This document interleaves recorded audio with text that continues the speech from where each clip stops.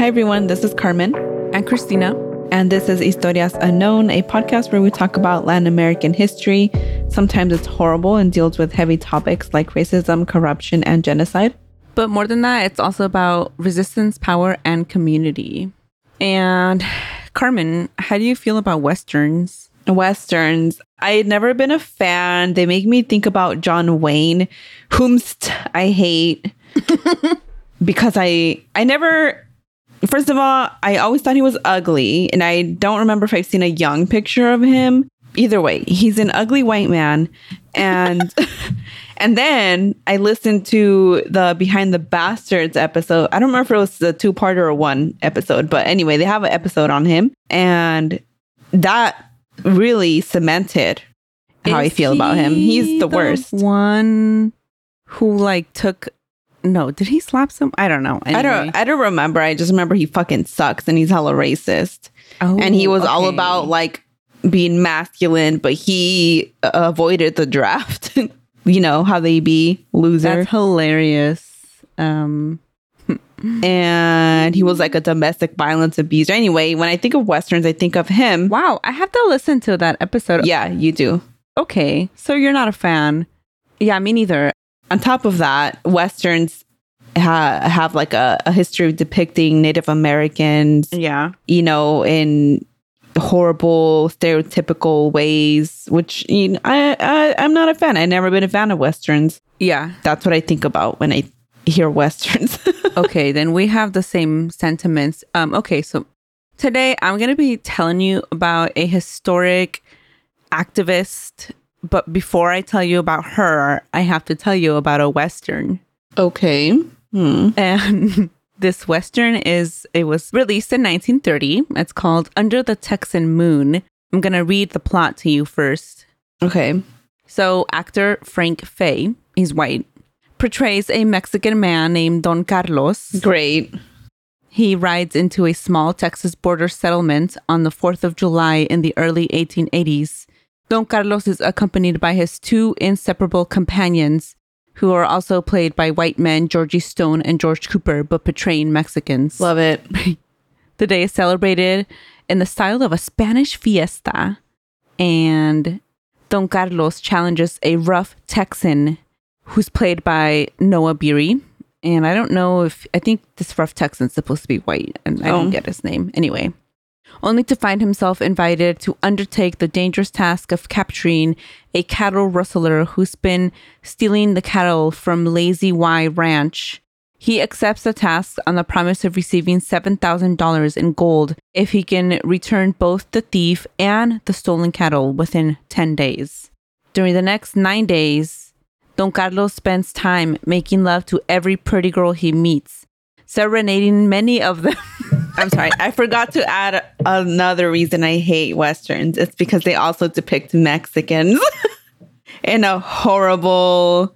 They just depict anyone who's not white in a horrible, stereotypical way. Yes. But it spread the Latin lover stereotype and the promiscuous Latina, angry Latina stereotype as well. So yeah, it what'd you say? Furthered? What? Spread? I don't know what the hell I said anymore. Yeah, okay, but I'm agreeing, that it spread. I'm sorry, I literally Latin forgot what I said. No, I know, me too. I know what you said in premise, but I don't know the words you used. Yeah, me either. It's our ADHD. Anyway. Yes, it spread this stereotype of the Latin lover and the fiery, sexy Latina. And that is the stereotype I hate the most. Me too, and we need to cover an episode on this. I would love to. The history of the... Yeah. Yeah. Spicy Latina. Or Ugh. Yeah. Okay, back to this. I'm not done with the plot yet. During the next 9 days, Don Carlos spends his time making love to every pretty girl he meets, serenading them with a tune while playing his guitar, and his two companions join in the harmonizing. He is a liar. He lies to all of them. He tells each girl exactly what she wishes to hear. And throughout this whole time, he does nothing for the job he was hired, nothing to earn his reward. Sorry. Also, they depicted Mexicans as lazy. Yes. Yes. And robbers. Oh, yeah. criminals. Yeah. Yeah. On the 10th day, he captures the cattle rustler and returns the cattle to everyone's surprise using a simple method that no one thought of. Then he rides back to Mexico with his latest conquest in his arms. So I don't know how the movie was received by like the white audience. I mean, it's a Western, and it's the second Western to have been in color.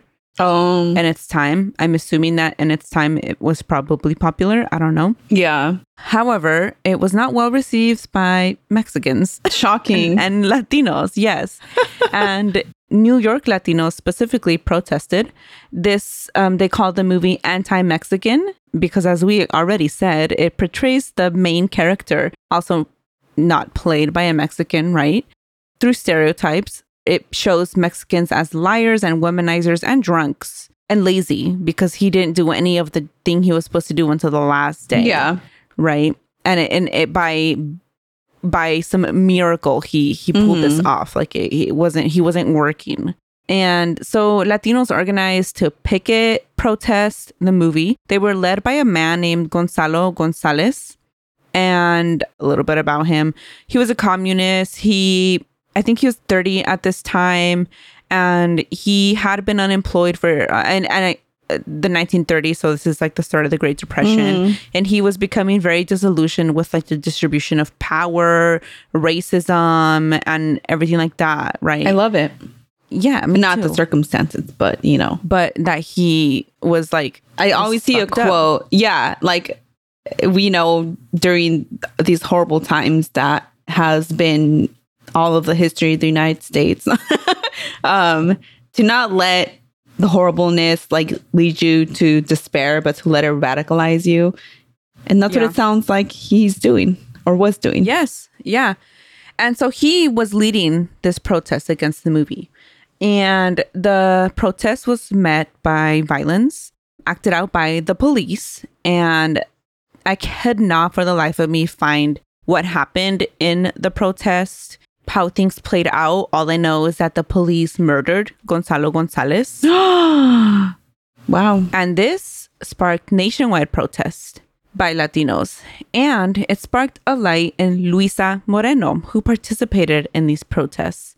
Luisa Moreno is who I will be talking about today. She was protesting the movie too. She was in New York at the time. And then when she saw Gonzalo being murdered, she's like, fuck this even more. And it just sparked her to just go all in into being an activist for the Latino community. And one might say she paved the road for labor organizers, specifically Mexican labor organizers in the United States. And I mean, paved the way for like movements like the United Farm Workers. But we don't know about her. As you were saying all these things, I like thought about how much I didn't know, how much I don't know about her, and even this protest and Gonzalo. Yeah, me too. And I wish I could find more information about Gonzalo. I just found there was a communist website, like Communist Comrades or something.com or something. That's where I found he was 30 at the time. He lived with his mom. He was unemployed. That's where I found that information. It wasn't anywhere else. And I was like, this is madness. I just want to know more. I mean, it's just upsetting because like when do you remember learning about, I don't know, like Mexican American history, like while, you went to school, right? Like, yeah. The only thing was Cesar Chavez and Dolores Huerta.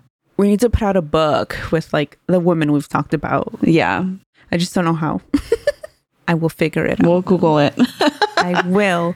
But yeah, so this sparked a light in Luisa Moreno. And Luisa Moreno was actually Guatemalan.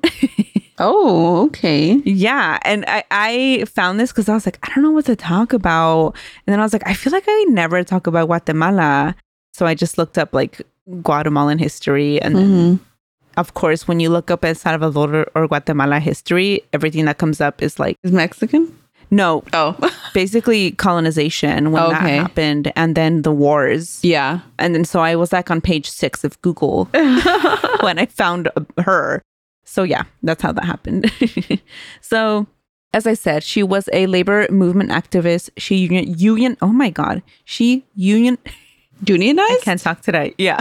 Okay. I got you. She unionized workers. I already said it for you. I know. I thank you.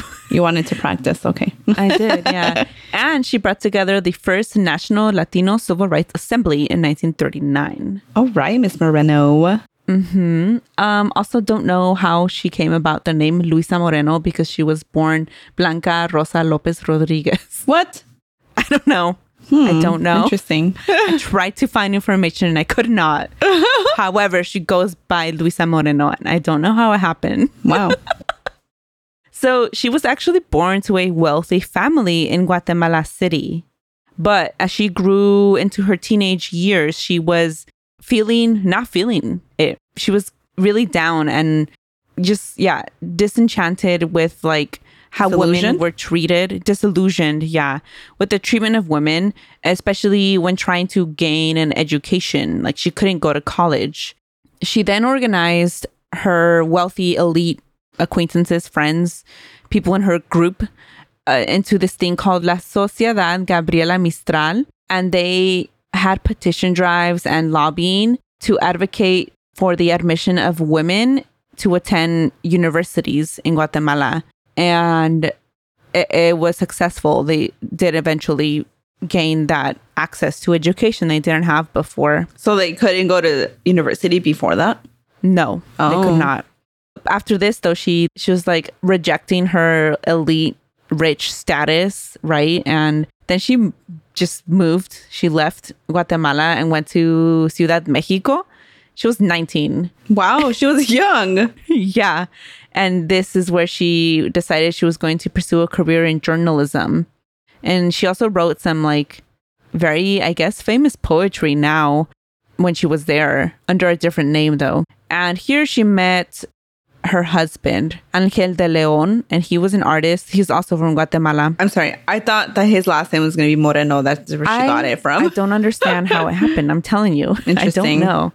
I'm also very confused because one source said that she at some point moved to Oakland, California, and she attended the College of Holy Names. Oh, did you say shout out? Yeah. Oakland? Yeah. Yeah. And she graduated from the College of Holy Names in Oakland. And then one source says she moved there with her parents. Oh. But then other sources says she hadn't gotten to the United States until 1927 when she moved to New York City with her husband. That's confusing. But she did graduate from there at some point. I just don't know when it happened. I could not find very specific details. But she, in 1927, did go to New York City with her husband. And they had their daughter, Mytyl, Mytyl. I've never seen that. Okay. A cute name, I think. Yeah. And this is where she first leaped into activism, really. Yeah. Well, not even. Labor activism, I should specify, because like labor organizing? Clearly she had been, clearly she had already been an activist since being in Guatemala, where she organized everyone into advocating for women to attend college. Yeah. But I'm a labor organizer. This began when she got to New York City. And when she arrived, she started seeing like how minorities, not just the Latinos, but like everyone, Black, Latinos, that was mainly who was in the area that she lived in. So she saw how they were being treated, how they were segregated within the city, and how it was just worse during the Great Depression. Her husband became unemployed during this time. And so she was the one supporting the family. She worked at a garment factory near Spanish Harlem. And this is what a historian said. So historian George Sanchez said, here she had contact with socialist Puerto Rican workers, and this radicalized her and pushed her towards labor activism. So she worked for hours on the sewing machine, and she saw how these were sweatshops and how the work conditions were terrible. A lot of the labor organizing came from garment workers and women garment workers, from what I've learned. Yeah. After this, she found a job in a place called Zell Green's Cafeteria in New York City. And this was 1930 still. Or, now, because 1928 is when she started working at the garment factory. My bad.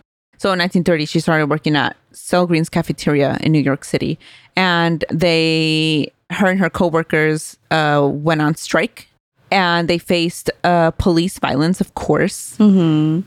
And because the police was trying to prevent them from picketing. And I don't know how she obtained a fur coat. But she obtained a fur coat during this and strolled through, like, past a policeman. Like, if she was, like, a wealthy person just entering the cafeteria to eat there, not a worker. And once she got past them to the front door, she took out a picket sign from under her coat. Oh, my under God. The fur coat, and then just, like, put it out into view so everyone could see it. Then she was after that, she was pretty much like tackled by the policeman, who then lifted her off the sidewalk and, I mean, basically like attacked her for this. Mm-hmm. She was bleeding like from the face from this, but she considers herself like lucky because she was not hurt more than that. But just the way she entered, like, yeah, iconic. Pulled out the picket from her picket sign from the fur coat. Like, what? She's like, I know how to fool y'all because she was wealthy before. Yeah, you know what? She probably had the fur coat from when she was wealthy. Or something. Also, she's a tiny woman. She's 5 feet tall. Oh, solidarity for short queens. I'm just kidding. Yeah, seriously.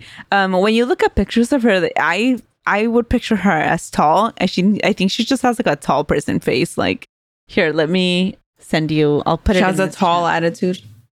She does, but I just wouldn't picture her being so short. Because to me, maybe she knew how to work her angles. Probably. There's a tiny picture of her in this. She does have a tall face. Right? I think because it's long, like a long face and like a long neck. Yeah. They're all so small because they're old pictures. But here, let me send you this one because she looks like she'd be rich and tall in this other one. Oh my God, this website. I hadn't looked at this one before, but I guess she rejected her long name and changed it to Luisa Moreno when she left Guatemala City in rejection of her wealthy status. Oh. So she just changed it when because you know how she left to Mexico City to reject her status. And I guess this is when she changed her name and why she changed her name. Interesting. Glad I looked that picture up to send it to you. Yeah. Because I didn't know that. But yeah, doesn't she look like super tall? I like could see her tall. Being taller, yeah. Yeah. But no, she's a tiny 5-foot Guatemalan woman. And I think it's pretty obvious she would end up joining the Communist Party because I think labor activism and communism goes hand in hand. Yeah. So in 1930, she did officially join the Communist Party. And she continued to work in different labor movements in New York City. And then she was hired by the American Federation of Labor as a professional organizer. Once she did that, she participated in movements, not just in New York City, but she like went around the country organizing and unionizing. Wow. Hard word. I'm having a hard time with that word. So she unionized Black and Latina cigar rollers in Florida. So in Tampa, she helped these cigar workers officially become a union because they were being terrorized by the KKK. What? Like they were trying to prevent the union and just, attacking them and stuff. She, after that, went to organize cane workers in Louisiana. I can't talk today. Louisiana. Yes. In Louisiana. Oh my God. How do you say this? Louisiana? I can't say it either, clearly. I said it in Spanish for a reason. Yeah, you're right. And throughout the country, going around unionizing. Amazing. And she also ended up doing some work in California, specifically tuna packing workers in San Diego. By 1934, she joined the Congress of Industrial Organizations, the CIO, and she actually was the first woman leader in this organization. And under the CIO, she formed a new alliance of unions to organize workers. This was the United Cannery Agricultural Packing and then the Allied Workers of America are the two that she organized or created under the CIO. And she was, I guess not only the first woman leader, but the first woman and Latina member of the CIO Council in California. Okay. So, iconic. Yeah. The United Cannery Agricultural Packing and Allied Workers of America was mostly Latino, or actually a lot of Latina women. In 1937, she would move to San Diego to further help the fish and cannery workers. Oh, sorry. At some point, she divorced her husband. Oh. I should add. And she was supporting her and her daughter with this work. And she moved with her daughter to San Diego. And I don't know what became of her husband. Apparently, he also became physically abusive at some point. Oh. Unfortunate. So she left him and they went to California, her and her daughter. She went there to help the fish and cannery workers organize. I guess most of them lived in Boyle Heights. And I mean, historically, that is a Mexican neighborhood, sadly becoming gentrified. Gentrified? Gentrified, yes. Gentrified. That's the wrong word. Yes, my bad. Today. The working conditions were terrible, as you can imagine. So this is when she went to organize and unionize them. And they were 75% women working tuna packing canneries. And then 1930, I'm telling you, I cannot talk today. Don't go out into the sun. I'm not joking. Stay indoors. Yeah. Anyway, so in 1939, she pulled together the first Latino Civil Rights Assembly, which was called El Congreso de Pueblos que Hablan Español. Oh. Yeah. And this was the first ever conference meeting of its time. It brought together Mexican-American unions, which was the biggest group of the time. Which is why I always want to say, like, I know we're not all Mexican. They just happen to be all Mexican. Yeah. Mostly Mexican in these groups. So Mexican-American unions, mutual aid associations, political clubs, other organizations all came together. And it was like the first meeting like this held in Spanish. They exchanged information, established a network of organizations, and they were to discuss a civil rights agenda. Yeah, she was, essentially she was a key organizer in the whole country for Latino workers. And although she was like a key organizer, she, she was quoted as saying, like, one person can't do anything. It's only with others that things are accomplished. And this is a very, for the people type of sentiment. Yeah. And it's true. But you can't do it alone. You need a village. You need a community. And that's very like it is like an anti-American way of thinking because, Yeah, because it's very individualized here. Yeah, which is, I hate it. Yeah. The conference, of course. So, do you know about the Un-American Committee? Yeah. The House of, they were like, going around calling things un-American and communist and sending people to jail. And the FBI was spying on people because of people. Yeah. So the House Un-American Committee in Washington decided to investigate the leaders or organizers of the conference, because this was a very un-American conference to them. And so they also investigated her, Luisa Moreno. And one of the congressmen who pointed everyone to investigate the organizers, his name is Martin Dies. Where's the D's? It's Dies. Dies? Yeah. Which looks like Dies to me. I don't know. Yeah, I'll call him by his first name. So this congressman accused El Congreso of attempting to separate Mexicans of the Southwest from the rest of the United States with the intent of forming a new republic or returning the Southwest to Mexico, which is not what they were meeting. That was not the reason. They were about labor organizing, right? Yes. And he accused them, obviously, of being communists and of... White people can say anything. Yeah, of their anti-agribusiness stance. He also charged the organizers of El Congreso, which is, what they call themselves, with fermenting violent riots and revolutionary activities. And so, because they were charged and now under the watch of the Un-American Committee, there's going to be a full investigation, which could end up in prison time, right? Mm-hmm. So during this time, Luisa Moreno decided to leave San Diego, and then she went to Texas. And here she helped the women working in the pecan shelling factories. Okay. And if you recall our previous episode on Emma Tenayuca. Yeah. She worked with her in organizing this. All right. Yeah. Which I was, when I saw her name, I was like, oh. I know her. Yeah. We don't actually know her, but I know her. So she arrived with little Mitil, her daughter, in 1938 to Texas. And they rented a small house in San Antonio.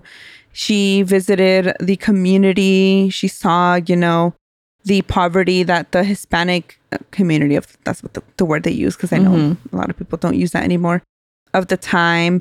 And was quoted saying, "I could detect the harshness and cruelty of the system everywhere." And so here is where she helped Emma Tenayuca organize the women. And I think if you recall from the episode, Emma was arrested during one of these protests. So was Luisa Moreno in that same protest. But she ended up being released without charges.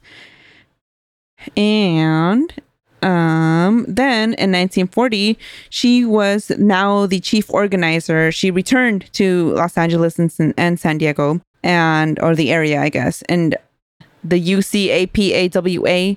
Oh. I don't remember the full name. Okay. The United Cannery Agricultural Packing and Allied Workers of America, or UCAPAWA. UCAPAWA. I don't know. Sounds weird. Yeah. Anyway, she now was the chief organizer of the organization. UCAPAWA. Of UCAPAWA, yeah. She just traveled back and forth California to help break discriminatory hiring habits of the canneries. In San Diego, she successfully got the Royal Packing Plant to pledge that they would not discriminate at work while hiring people. She also at some point was in LA where she got the same sort of promise, non-discriminatory hiring from the California Walnut Growers Association. I merged California and walnut into coconut. I was drinking water. I cannot read today. Coconut. Oh, wow. The manager of the California Walnut Association, his name was W.T. Weber, and he at some point wrote somewhere, I don't know where he wrote, but he was quoted saying that Luisa Moreno, he had a high regard for her character, ability, and honesty. He just thought very highly of her because that's how she presented herself and that's who she was. She, in all her activism and movements that, we've been discussing, a lot of these workers were undocumented workers. And while the sentiments of many in the country, right, at the time were these immigrants, these aliens, she was quoted saying, "These people are not," and she said this everywhere she went, "These people are not aliens. They have contributed their endurance, sacrifices, youth, and labor to the Southwest. They have paid more taxes than all the stockholders of California's industrialized agriculture, the sugar beet companies, and largest cotton interests that operate or have operated with the labor of Mexican workers." And I mean, just like Emma Tenayuca, both of them worked extensively in organizing and defending specifically undocumented Mexican workers. And then in 1942, I have never heard of this. I actually want to look into this case, but have you heard of the Sleepy Lagoon murder? No. Okay, I'm going to give you a quick Wikipedia overview of it because I didn't write up anything about it, just to say that she became involved. This case led into activism by the Mexican community, and she was a big leader in that movement. But the Sleepy Lagoon murder, it happened in California, Southern California. So the Sleepy Lagoon murder was the name that LA newspapers used to describe the death of a man named Jose Gallardo Diaz, who was discovered unconscious and dying or dead near a reservoir. And this reservoir had been dubbed Sleepy Lagoon by just people in the area. It was highly used by Mexicans in the area to swim. And so he had been seen before he died, he had been seen partying nearby at, well, I guess in the area, because this happened in wherever Lane Bell, California is. I don't know where that is. I don't know either. But Southern California. Mm-hmm. So when he was dying, and he was taken by ambulance to the hospital. That's where he died. And he was found to have had a head fracture at the base of his skull. It was believed that it was caused by repeated falls or even like a car accident, like he was hit by a car. The cause of death is not clear to this day, but LAPD was quick as fuck to arrest 17 Mexican-American young men for no reason other than they were Mexican. They were like, the bias of the judge, of the jury, it was clear. And 12 of the 17 were convicted of second-degree murder, and the rest were sent with lesser charges to the LA County Jail, but they were all convicted. Mm-hmm. So this happened in 1943, but a little bit later, the Zoot Suit riots happened, and we have to do an episode on that. Yeah. But because I think the murder happened and then almost immediately the Zoot Suit riots happened. They're not related, only in the sense that the Zoot Suit riots were viewed by everyone else as like, oh my God, Mexicans are savages and they're terrible and violent. Mm-hmm. And so the Zoot Suit riots themselves like created a bias in the jury and the judge. The judge already had a bias, obviously. Mm-hmm. But because of the Zoot Suit riots, they were like, oh, these young Mexican men are guilty because they're all violent. And so Mexican American and Mexican activists of the time were protesting this charge because there was no evidence on these young men at all. Nothing tying them to the murder at all, except that, I mean, honestly, just that they were from the area, like nothing. But the media portrayed them terribly. They were called the 38th Street Gang. They were deemed Zoot Suiters. So that's why they were found guilty. And activists became involved. They created the Sleepy Lagoon Defense Committee. These were community members and activists who came together to support the defendants. They had served a little over a year, and then the Court of Appeals unanimously decided that there was no evidence. It was not sufficient for the guilty verdict, and they reversed the convictions. In People versus Zamora, which I guess is this went all the way up to the appeals court.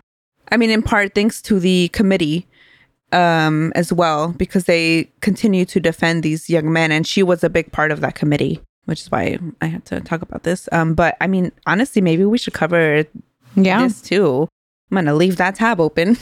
Add it to my 80 tabs. But, time passed. And as we know from even just various episodes we talked about here, the 1940s, a lot of Mexicans were brought in for the Bracero program because of World War II and to fill the...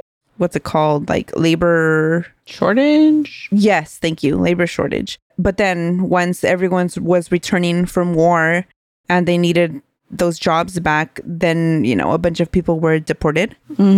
So this was Operation Wetback. It happened in the 1950s. And yes, that was the name. It was called Operation Wetback. The INS, the Immigration and Naturalization Service, deported Mexicans and Mexican Americans. And this operation, like, yes, a lot of people were deported, but I personally, it seems that a lot of people targeted during the deportations were labor leaders to break up labor movements. And like, you know, one could view that as a conspiracy theory, but like it literally happened. It's a conspiracy. Yeah, it's not a theory. Like they used Operation Wetback. This was one of the ways that they broke up labor movements. Yes, exactly. And one of these people deported or threatened for deportation under Operation Wetback was Luisa Moreno. I mean, she had been under FBI watch for a long time because of her activism already. And so when Operation Wetback began, she and her new husband, she remarried at some point during all this to a white man from like Nebraska, I want to say. It was like somewhere random, but not a Latino, a white man, right? And I say this specifically because they both received threatening deportation letters. Under what grounds would he be deported? I think just because he either has to go with her or stay by himself. Yeah. She had been labeled a dangerous alien, quote unquote. And so that's why she was being deported. She was offered citizenship to testify against Harry Bridges, which I don't know anything about this, actually. Who's Harry Bridges?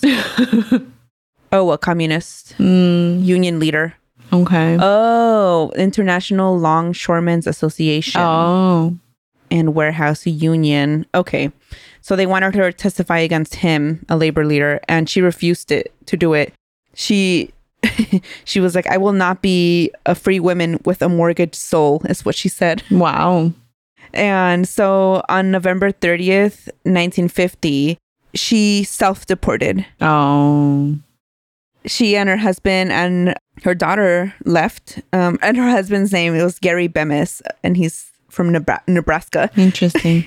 Yeah. It's just he left with her. And they went to Ciudad Juarez. Then slowly they were making their way to Ciudad Mexico, where she spent a lot of time as well. And there was a warrant out for her deportation, but she didn't wait to be deported. They self-deported.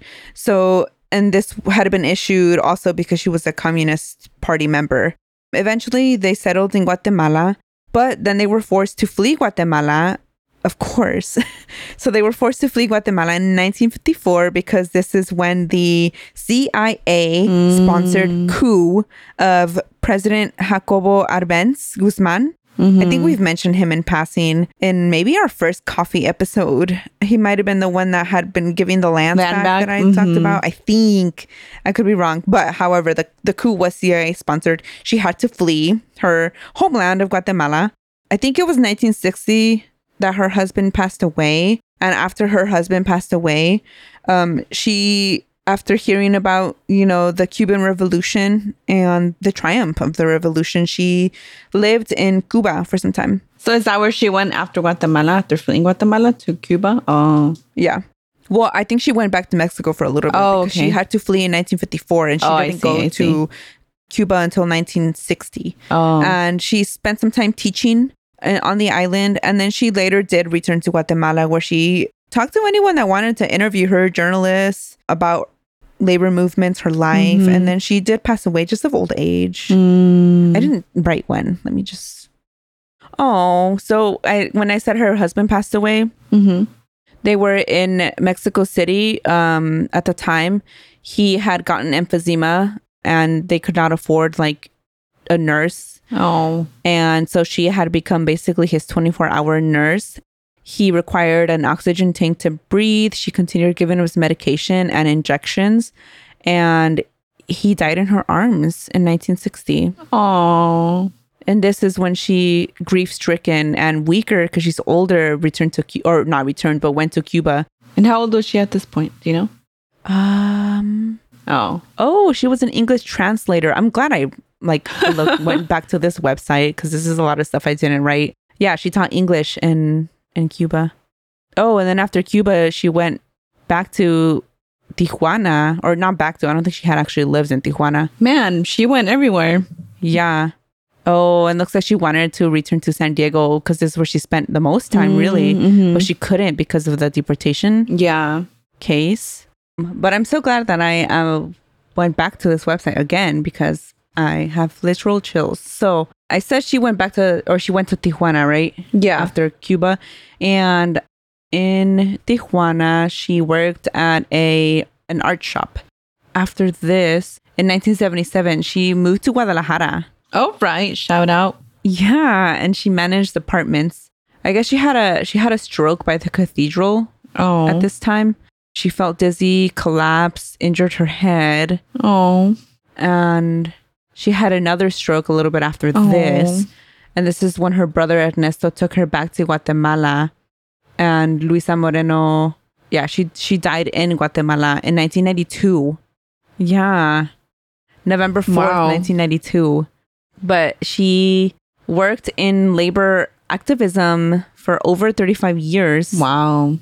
It looks like. And she had a good friend named Bert Corona, who's also, and I think another... Like a labor organizer? Yeah. American labor and civil rights leader. And he, about her, said she bore all of these conflicts not only because of the cause of freedom in the United States for Hispanics, but because she is that rare human being for whom the human household is her family. Oh. And her daughter, Mitil, she while she was marching in protest of Proposition 187, and this was in 1994, I think. That sounds familiar. Yes. Yeah, that was 1994. So she was walking, protesting during this time. As she marched, she thought of her mom. She was like, my mom's here in spirit. Oh. Oh, I'm gonna cry. And she said, I think of my mother and she's in my heart when I participate for the struggle of justice. Oh. But yeah, I mean, wow. Just, she did so much. I mean, she was amazing, iconic, trailblazing. Yeah. Trailblazing. Oh my God, I can't talk. Yes, truly. I agree. Don't judge me. But yeah, I just, I'm amazed. I'm amazed by her life. Truly, same. That's all I have. I have a Bukele update. Oh, I didn't write anything. I'm just reading from the email I got from CSPES, but I feel like we need to talk about it a little bit. You're right. You're right. All right, time for a Bukele update. Yeah. Ugh. You should just get a button to press. How do you do that? I know. I need to do that. Okay, so President/dictator Bukele this week filed the paperwork to run in the February 2024 presidential elections, despite there being multiple, in bold in my email, it's bolded. Yeah, as it should be. Multiple constitutional prohibitions on consecutive presidential terms. This man is going to be he's a dictator, but he's going to keep it going against the Constitution. Does the email include that he is the second or the first to do this since? Okay, I'll let you do that then. He's the only Salvadoran president to attempt to stay in office past the 5-year mandate since the brutal dictatorial reign of General Maximiliano Hernandez Martinez, who ruled from 1931 to 1944 and oversaw the horrible massacre of over 30,000 indigenous people in 1932. And this is what we talked about in the coffee episode, the genocide of the Pipil. Yeah. Yeah.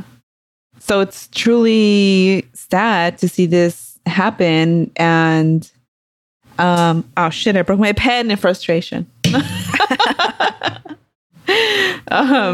It's sad to see this happening. And a lot of people saw it coming, us included. With that said, we will not stop talking shit about Bukele. It's just horrible. It is. God, there was something else I saw. Did I send it to you? Like a tweet, and you replied like, wow. I think you did send me something. I just want to see, because it was something about the mass arrests. Oh, like how many people have been arrested so far? Or how many people have died from it, I think is what you sent me. Yeah. No, I sent you a link about Isabel Allende. Oh, that's right. Yeah, en Chile la gente está añorando a un Bukele. Yo digo, tengan cuidado, eso fue Pinochet, saying people also liked Pinochet before some people have always been calling it out, but like the popularity that they have, yes. Yeah. And that's very true of many dictators. So it's just very unfortunate to see democracy destroyed in front of our very eyes in real time, while people are praising it as a good thing, and it's not. Yeah, especially with the history of El Salvador. Yeah, Sad, very sad, very sad. And even if he hadn't announced his re-election, there's also been protests because with the state of exception still being in place, it wouldn't be a true free election anyway. It won't be. This is true. Especially with the, arbitrary arrest from the state of exception. Like, people don't feel, and people don't have, it's not even a feeling, it's like a true thing. It's political repression, right? Because people that oppose Bukele, people that fight for the environment, activists have all been arrested and held, because from the state of exception, like as using that as an excuse. Mm-hmm. And why is that still in place? There's no reason, other than dictatorial reasons. Yeah. Yep. Yeah. So yeah, it's something we'll keep an eye out. Keep whatever. Keep an eye on. We'll keep an eye on it. We'll update as needed, as we have been. Yeah, we'll keep talking about it. And we'll just let it be known time and time again that we very firmly stand against Bukele and his bullshit. Yes. And yeah, that is our episode for today. I hope that this was one less Historia Unknown for you.